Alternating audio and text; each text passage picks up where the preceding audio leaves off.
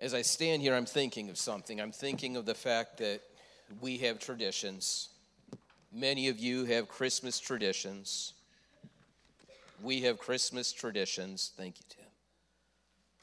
Some of the traditions, I see things online. There's a family who has an ugly ornament tree, and they have an ugly ornament exchange. And it was funny because, I always read the comments on everything. I don't know. Maybe I just like to see people argue online. I don't know. But I read it. And it was funny because some of these ornaments were so hideous. And there were people in the comments saying, I think it's so beautiful. Oh, it's so beautiful. I mean, the one was a dolphin, and there were bubbles. I guess it was supposed to be bubbles, but it looked like a dolphin in throw up. It was just... People, I saw one family, they have a Griswold Christmas party. Pretty funny. I mean, some of the outfits and some of the things, you forget how good that movie is sometimes until you see a family acting it out. There's traditional things that we do. One of the things I was reminded of when my children were born, you can't wait to tell everyone. You can't wait. That's Ella. We didn't have one of Liam that I could find. That was a funny time when he was born, remember? Me and Dina were just like, how is he that awake at 3 a.m? What is going on right now? That little guy. But when they were born, I couldn't wait to tell the people that I loved all about him. Tell them all about Ella. And it's wild because you've been there. And you want people to know, the people that I love, the people that I'm closest to. Some people were there in this little waiting room when Liam was born. It was at Lake West in Willoughby. And at that time, their waiting room was about as big as this pulpit. And they were all just crammed together waiting for the good news. And so today I want to talk tradition. I want to talk about a few things. And I want to read out of Luke chapter 2 something that can become traditional for some of us. But here's what I need you to do. I'm going to read it, and I need you for a moment to act as if you have never heard it before. Because something hit me this week along the lines of gospel, and I can't let go of it. I cannot let go. Luke chapter 2, starting at verse 2, and it came to pass in those days that a decree went out from Caesar Augustus that all the world should be registered. This census first took place while Quirinius was governing Syria. So all went to be registered, everyone to his own city. Joseph also went up from Galilee, out of the city of Nazareth, into Judea, to the city of David, which is called Bethlehem, because he was of the house and lineage of David, to be registered with Mary, his betrothed. Some say betrothed, but I like betrothed, who was with child. So it was that while they were there, the days were completed for her to be delivered. And she brought forth her firstborn son and wrapped him in swaddling clothes and laid him in a manger because there was no room for them in the inn. And as I'm reading this next part, it starts to wreck me. Now there were in the same country shepherds living out in the fields, keeping watch over their flock by night. And behold, an angel of the Lord stood before them, and the glory of the Lord shone round about them, and they were greatly afraid. Then the angel said to them, do not be afraid, for behold, I bring you good tidings of great joy, which will be to all people. For there is born to you this day in the city of David a Savior, who is Christ the Lord. And this will be the sign to you. You will find the babe wrapped in swaddling clothes and lying in a manger. And suddenly there was with that angel a multitude of the heavenly host, praising God and saying, glory to God in the highest, and on earth peace, goodwill to men. And so it was, when those angels had gone away from them into heaven, that the shepherds said to one another, let us now go to Bethlehem and see this thing that has come to pass, which the Lord has made known to us. And they came with haste and found Mary and Joseph and the babe lying in a manger. Now, when they had seen him, they made widely known the saying that was told them concerning the child. Here's where it hits me. This story of grace and this story of gospel, the way that it plays out, that in our traditions we have ways of looking at things. We have ways of seeing it. And I think at that time, if you could announce the birth of a Savior, given all of the ways that God could have played this out, he could have gone to Caesar, the emperor of Rome, to make it widely known very quickly. Could have gone to King Herod. Herod was over that region. He could have gotten the word out. He could have made it known to the high priest. This is God. He could speak to the high priest and get this word out. He could have even gone to the mayor of Bethlehem. The mayor could have had a parade. He could have had something go on to let everyone know the Messiah is here. The Messiah is here. But what's wild, the palace doesn't hear about it. The temple doesn't hear about it. Jerusalem doesn't hear about it. But there is this anonymous group of sheep herders.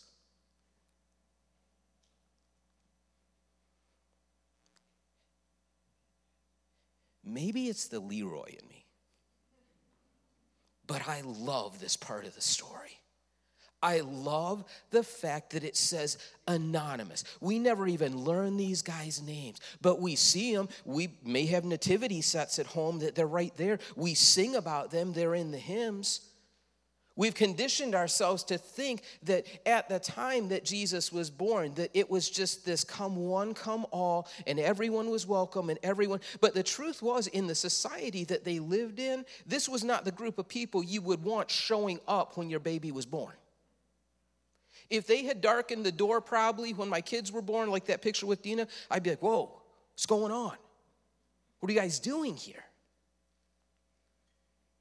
A shepherd. The best picture I can find, this is from around 1920, this shepherd.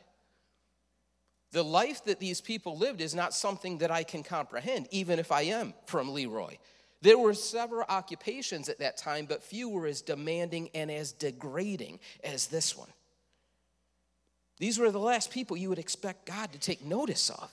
And I say that because we get into this walk and we tend to categorize things, and we tend to see it our way, and we tend to think this is what holiness means, and we don't ask God sometimes, and we start to categorize people, and we start to push them aside, and we say who's worthy and who's not worthy. Now, that sounds mean, but I'm telling you the truth when it comes to some churches. Not this one, but some churches.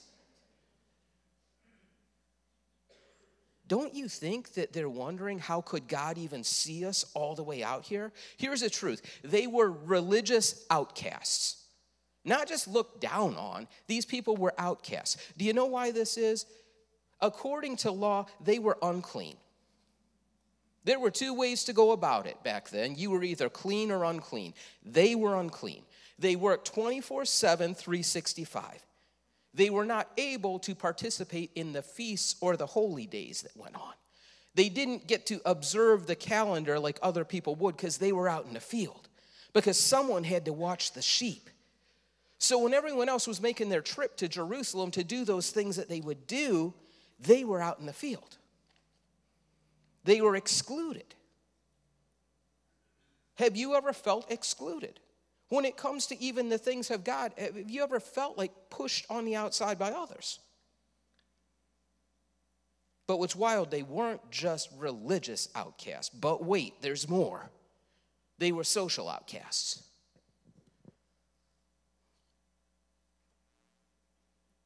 I'm going to say clearly right now that the setting is always significant in the God story. The setting is always significant, whether it be about an unnamed bunch of shepherds or whether it be about you right now sitting in this seat. That there is a significance to the setting that God will always use. When I begin to simply exist, I allow the world to define me. When you simply exist spiritually, your definition will not come from Jesus Christ. It will come from the world. Don't just exist. And so I look at it and I think of that. And I think, like, you have this outcast thing. So, I'm a social outcast. I'm a religious outcast. I'm an outcast. Taking my wife's Post-it notes. I'm an outcast. When I simply exist, this is what starts to happen. They were constantly, here's a wild thing. Why were they social outcasts? Because they were on the move. You saw that picture of that shepherd. Go back to that black and white picture. Look at the green pastures he's in. Not really. Sheep need food. And so they would go from place to place looking for food, but as they did so, they were seen suspect by other people. They were nomads. If something went missing, these were the guys that got blamed for it. They were so low they weren't able to even give testimony in a court of law because they were considered untrustworthy.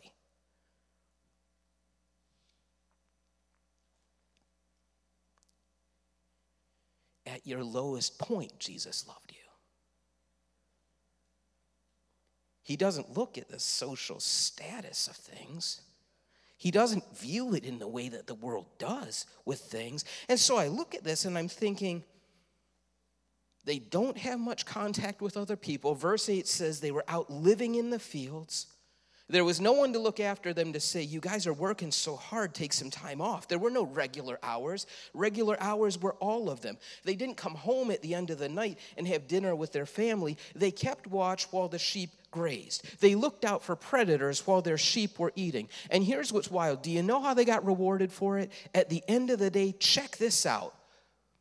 Boom. They got to lay down in a doorway of a sheep pen and not only look out, we're always like in the wolves, and yes, but people stole sheep too. So someone may just be looking, waiting for them to fall asleep and think, I'm going to take some sheep. These guys got no rest even when they got rest. There are times that I have walked around spiritually feeling so tired inside because I was doing it in my way. Shepherds, real life shepherds, did not smell like fresh pine and cinnamon like yours may in your little nativity set. They didn't get a lot of invites. They weren't welcomed into the birthing units and nurseries of hospitals. But imagine this in this moment, that God himself speaks to this conductor of the angel choir. And he says, something's going on. I'm going to have you go and perform the greatest thing that you have done up to this point. You are going to announce the birth of my son. Can you not imagine that angel just... And then God says to a dirty group of shepherds, even in the way that we see things, they're going and they're going to announce it. Those shepherds had not earned that visit. You have not earned the visitation from Jesus Christ. Every time I think of turning my nose up, I'm reminded of this gospel, of this grace, of this fact that even in the beginning that it came down to those that no one else would want to be around. Imagine that. They hadn't earned it. Of all the things that have been foretold in Scripture, I don't see anywhere that talks about this anonymous shepherd group. I mean, is it not wild? Like nobody even got named. But that's not what it was about. Living your life wondering if God sees you. Living your life being told over and over you're not worthy. Living your life no matter where you turn, you don't measure up. Not welcome. It's just you and your stinky self. But when that announcement was given, the Bible says they were sore afraid. I've read that so many times, and it would stand to reason that if you were out in a dark field and there was a heavenly host, that it would be somewhat off-putting. But part of me, when I read it now, begins to think, imagine a life where everybody puts you down, and then at the moment when God shows up, you're probably thinking, I'm about to get told off in a heavenly way. I say that because when we get in places, when God shows up in our lives, that sometimes we can already prejudge what God's going to say and how he's going to put us down and how he's going to tell us everything that we've done wrong. But in this moment, the angel says, don't be afraid. I bring you good news of great joy. Don't be afraid. From the very beginning of this, peace has gone along with the gospel. Up to that point, they may have felt like the only thing they got was bad news. There may have been times since you accepted Jesus Christ that you feel like you jump from trouble to trouble. He is in the field with you. He is in that place with you. He has a way of tailor-making the moment for his glory to shine. Don't be afraid, he's saying. And this is one that I need to repeat. Do not be afraid right now. And don't be afraid for the moment that's to follow. It bears repeating because I feel like when I was praying that I just started crying, thinking about people here and thinking about the things that they go through. Don't be afraid. The God that we serve has you. Don't be afraid in what's going to follow because he's already there. This gospel is good. This news, it's life-changing. And then those words. This is the part that I love. Today in the town of David. And can't you just see them at that moment, the first time a light bulb has gone on for them? Wait, David, he was a shepherd like we were a shepherd. The template has been set. God knows, and God is not going to take all the things that you've gone through and it just be this pile of condemnation. In this moment, God's saying to them, remember who else I saw. Remember who a man after my own heart was, this David, that you are in good company, man. This gift that will define love, this Savior. A Savior is a rescuer, a redeemer, a deliverer, who is Christ, a Messiah, an anointed one, who is the Lord, a master or ruler, is here. In a world that takes everything that it can, the tide is turning. It's turning. You've never felt the word redemption, maybe. Maybe you sit in this place and you think, I wish. You know what? The time to wish can end. Jesus Christ is here. I look at it in this way, that one of the saddest things is to be near the love of God and never experience the love of God. At that moment, something let them know that everything was okay. All of their life may have been spent alone, but all of the things up to a certain point that you feel like make an existence will give way to purpose. Will give way to purpose. When God begins to lay it down and God says, I have ordained this time with you. I see you. These shepherds, and I think about this, they probably lived according to what is man code. When I was little and I would hang out with my friends, we would have man code. I don't even know what it was. We made it up as we went along. It's pretty manipulative, actually, because we just wanted to egg each other on. But I remember, I would go to my grandparents' house, and she watched me very well, kind of. And I would go with my friends, and we would always end up in Menor Cemetery. Always. It's a thing we did. And no matter what game we would play or call it, it always ended up in something called fisticuffs. Always did. And I don't know why, but I remember there was this thing, and they would get you down and be like, say uncle. I promise you, the last relative I would name is uncle. I would go through great-grandma, I'd go through second cousin twice removed, I'd go through everything. And I remember being on the ground, just say uncle. I'm not going to say it. Man code, not going to say it. And I think with these shepherds that there comes a certain point where you get tired of getting beat up and you just need to say, I'm not going to say what you want me to, enemy. I'm not going to repeat those words that you want me just to tap out right here because there's more in me.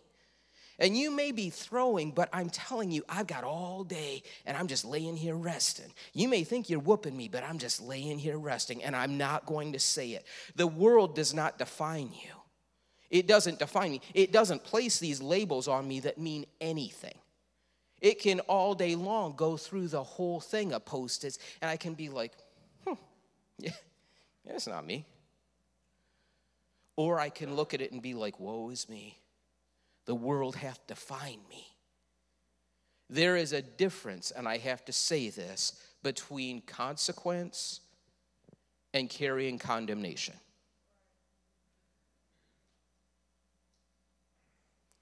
What's amazing at this point is the men who were dedicated to one purpose left those sheep behind in those moments, and they raced off to see where this baby was. And the thing was, as they raced along, they were doing this the whole way. So here were guys that may think, well, we're introverts because we only hang out with sheep, and they became extroverted real quick. And I say that because in a spiritual sense, I feel like some of us lay claim to, well, I am an introvert. Well, quit. When it comes to Jesus Christ, don't do that. Because this gospel needs to be shared. This gospel needs to be preached through your words and through your actions. And when we're just like, yep, I won't do that. Well, there's a problem, and it's not with God. A God truth is, if it's life-changing, you're not going to shut your mouth about it. And here's a crazy, crazy thing. Okay, so we're going to have one up here in a manger. Have you ever seen a manger in a Christmas play? Little wood thing, right? If you cut the legs off of it, it could be used for baby Moses. If you did a play about him, it could be anything you want it to be. Here's what's wild about it. When the archaeologists dig stuff up, that's a manger. And when I began to think about it, I began to think this. Not everyone would have known where to look for a manger. But these men did. And why did they? Because of the places that they had walked that felt like condemnation. The angels said, go and find a baby. Got it. Go and find a baby wrapped in swaddling clothes. Got it. Go and find a baby in a manger. Most people would freak out. Like, where would you even find a manger? Where would I find a manger? Can't Google it, can't Siri it, you can't do any of that stuff. But they knew that they knew because these were the specialists. And so the very things that were meant to destroy you and cause you shame and put you down, that there have been lessons learned that God's going to walk with you and he's going to reveal things that other people can't even see, that other people wouldn't even know are there.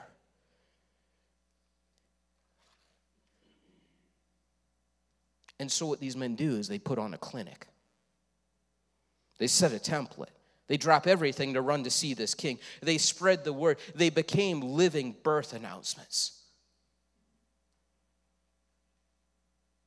You, my friend, are a living birth announcement. You do not expire. You need to keep proclaiming it. When it comes to this season, and it can be so crazy, like I said, we can get so aggravated that when we finally crawl into Christmas, we're just mean. Because of all the traditions and all the things and all the gadas and the truth is that Jesus Christ, who came as that infant baby, is just as real today as he was back then. And the good tidings of great joy are just as real right now as they were then. And am I going to let everything else get in the way of giving God praise, or am I just going to be like these guys? Like, can you imagine it? What are you doing here? Well, I got a Jesus to see. Whoa, you stink. Get on out.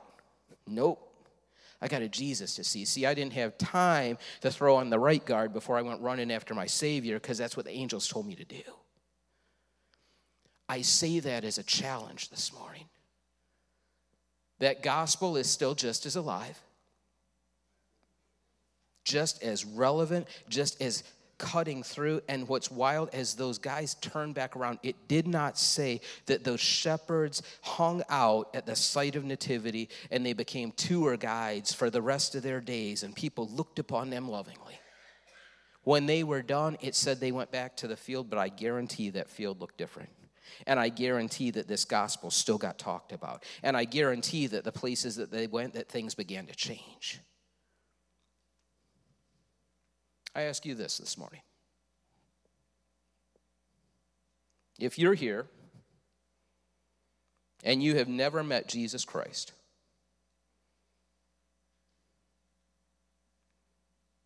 today's the day. If you are here and you have not missed a service in the past 5 years and you've sat in a nice brown seat that's comfy, but you feel hollow inside, Well, today's the day. All of the things up to this point that felt like condemnation, that is not my Jesus.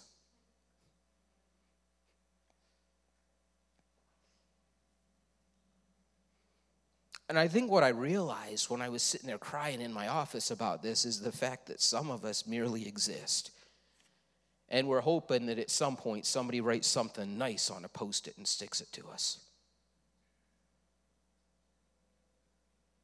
I'm done with that. If you'll stand, we're going to pray. If you're in this house and you don't know Jesus Christ,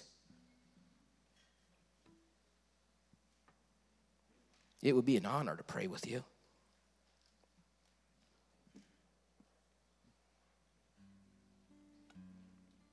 And here's how I'll say it. I've been in churches where they do this thing, like every head bowed and every eye closed.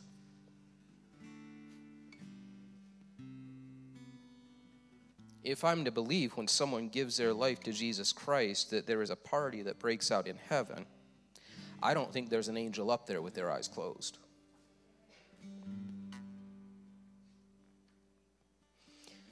And it's weird because I feel like even with churches doing that approach, it's almost like we put condemnation and shame on it because we don't want anybody to see who's walking down the aisle because what they got going on. There is therefore now no condemnation. If you are in this house and you do not know Jesus Christ as your Lord and Savior and you would like to know him, when we pray, I want you to come down here. If you are in this house and your heart is far away from Jesus Christ, to the point where you know if I was to die this evening, I would not go to heaven. You know that you know. I'm not here to argue theology with you. I'm here to talk about relationship. In the name of Jesus, there is freedom in this house. In the name of Jesus, there is freedom in this gospel. He still looks down on the lowly. He still's out for the underdog. Let's pray. Father, in your name in this house, I speak freedom. Through the boldness of Christ. As a son adopted into the greatest family there is, I pray right now that the enemy would know that the days are numbered in calling God's people by everything that they are not. And Father, I pray right now that you would whisper hearts, that you would woo, that you, Lord, would let us know that this is what it's about this season. Not all the traditions that we have made, but the one that you started it with. Let's bring it full circle. In the name of Jesus Christ, I pray. Amen.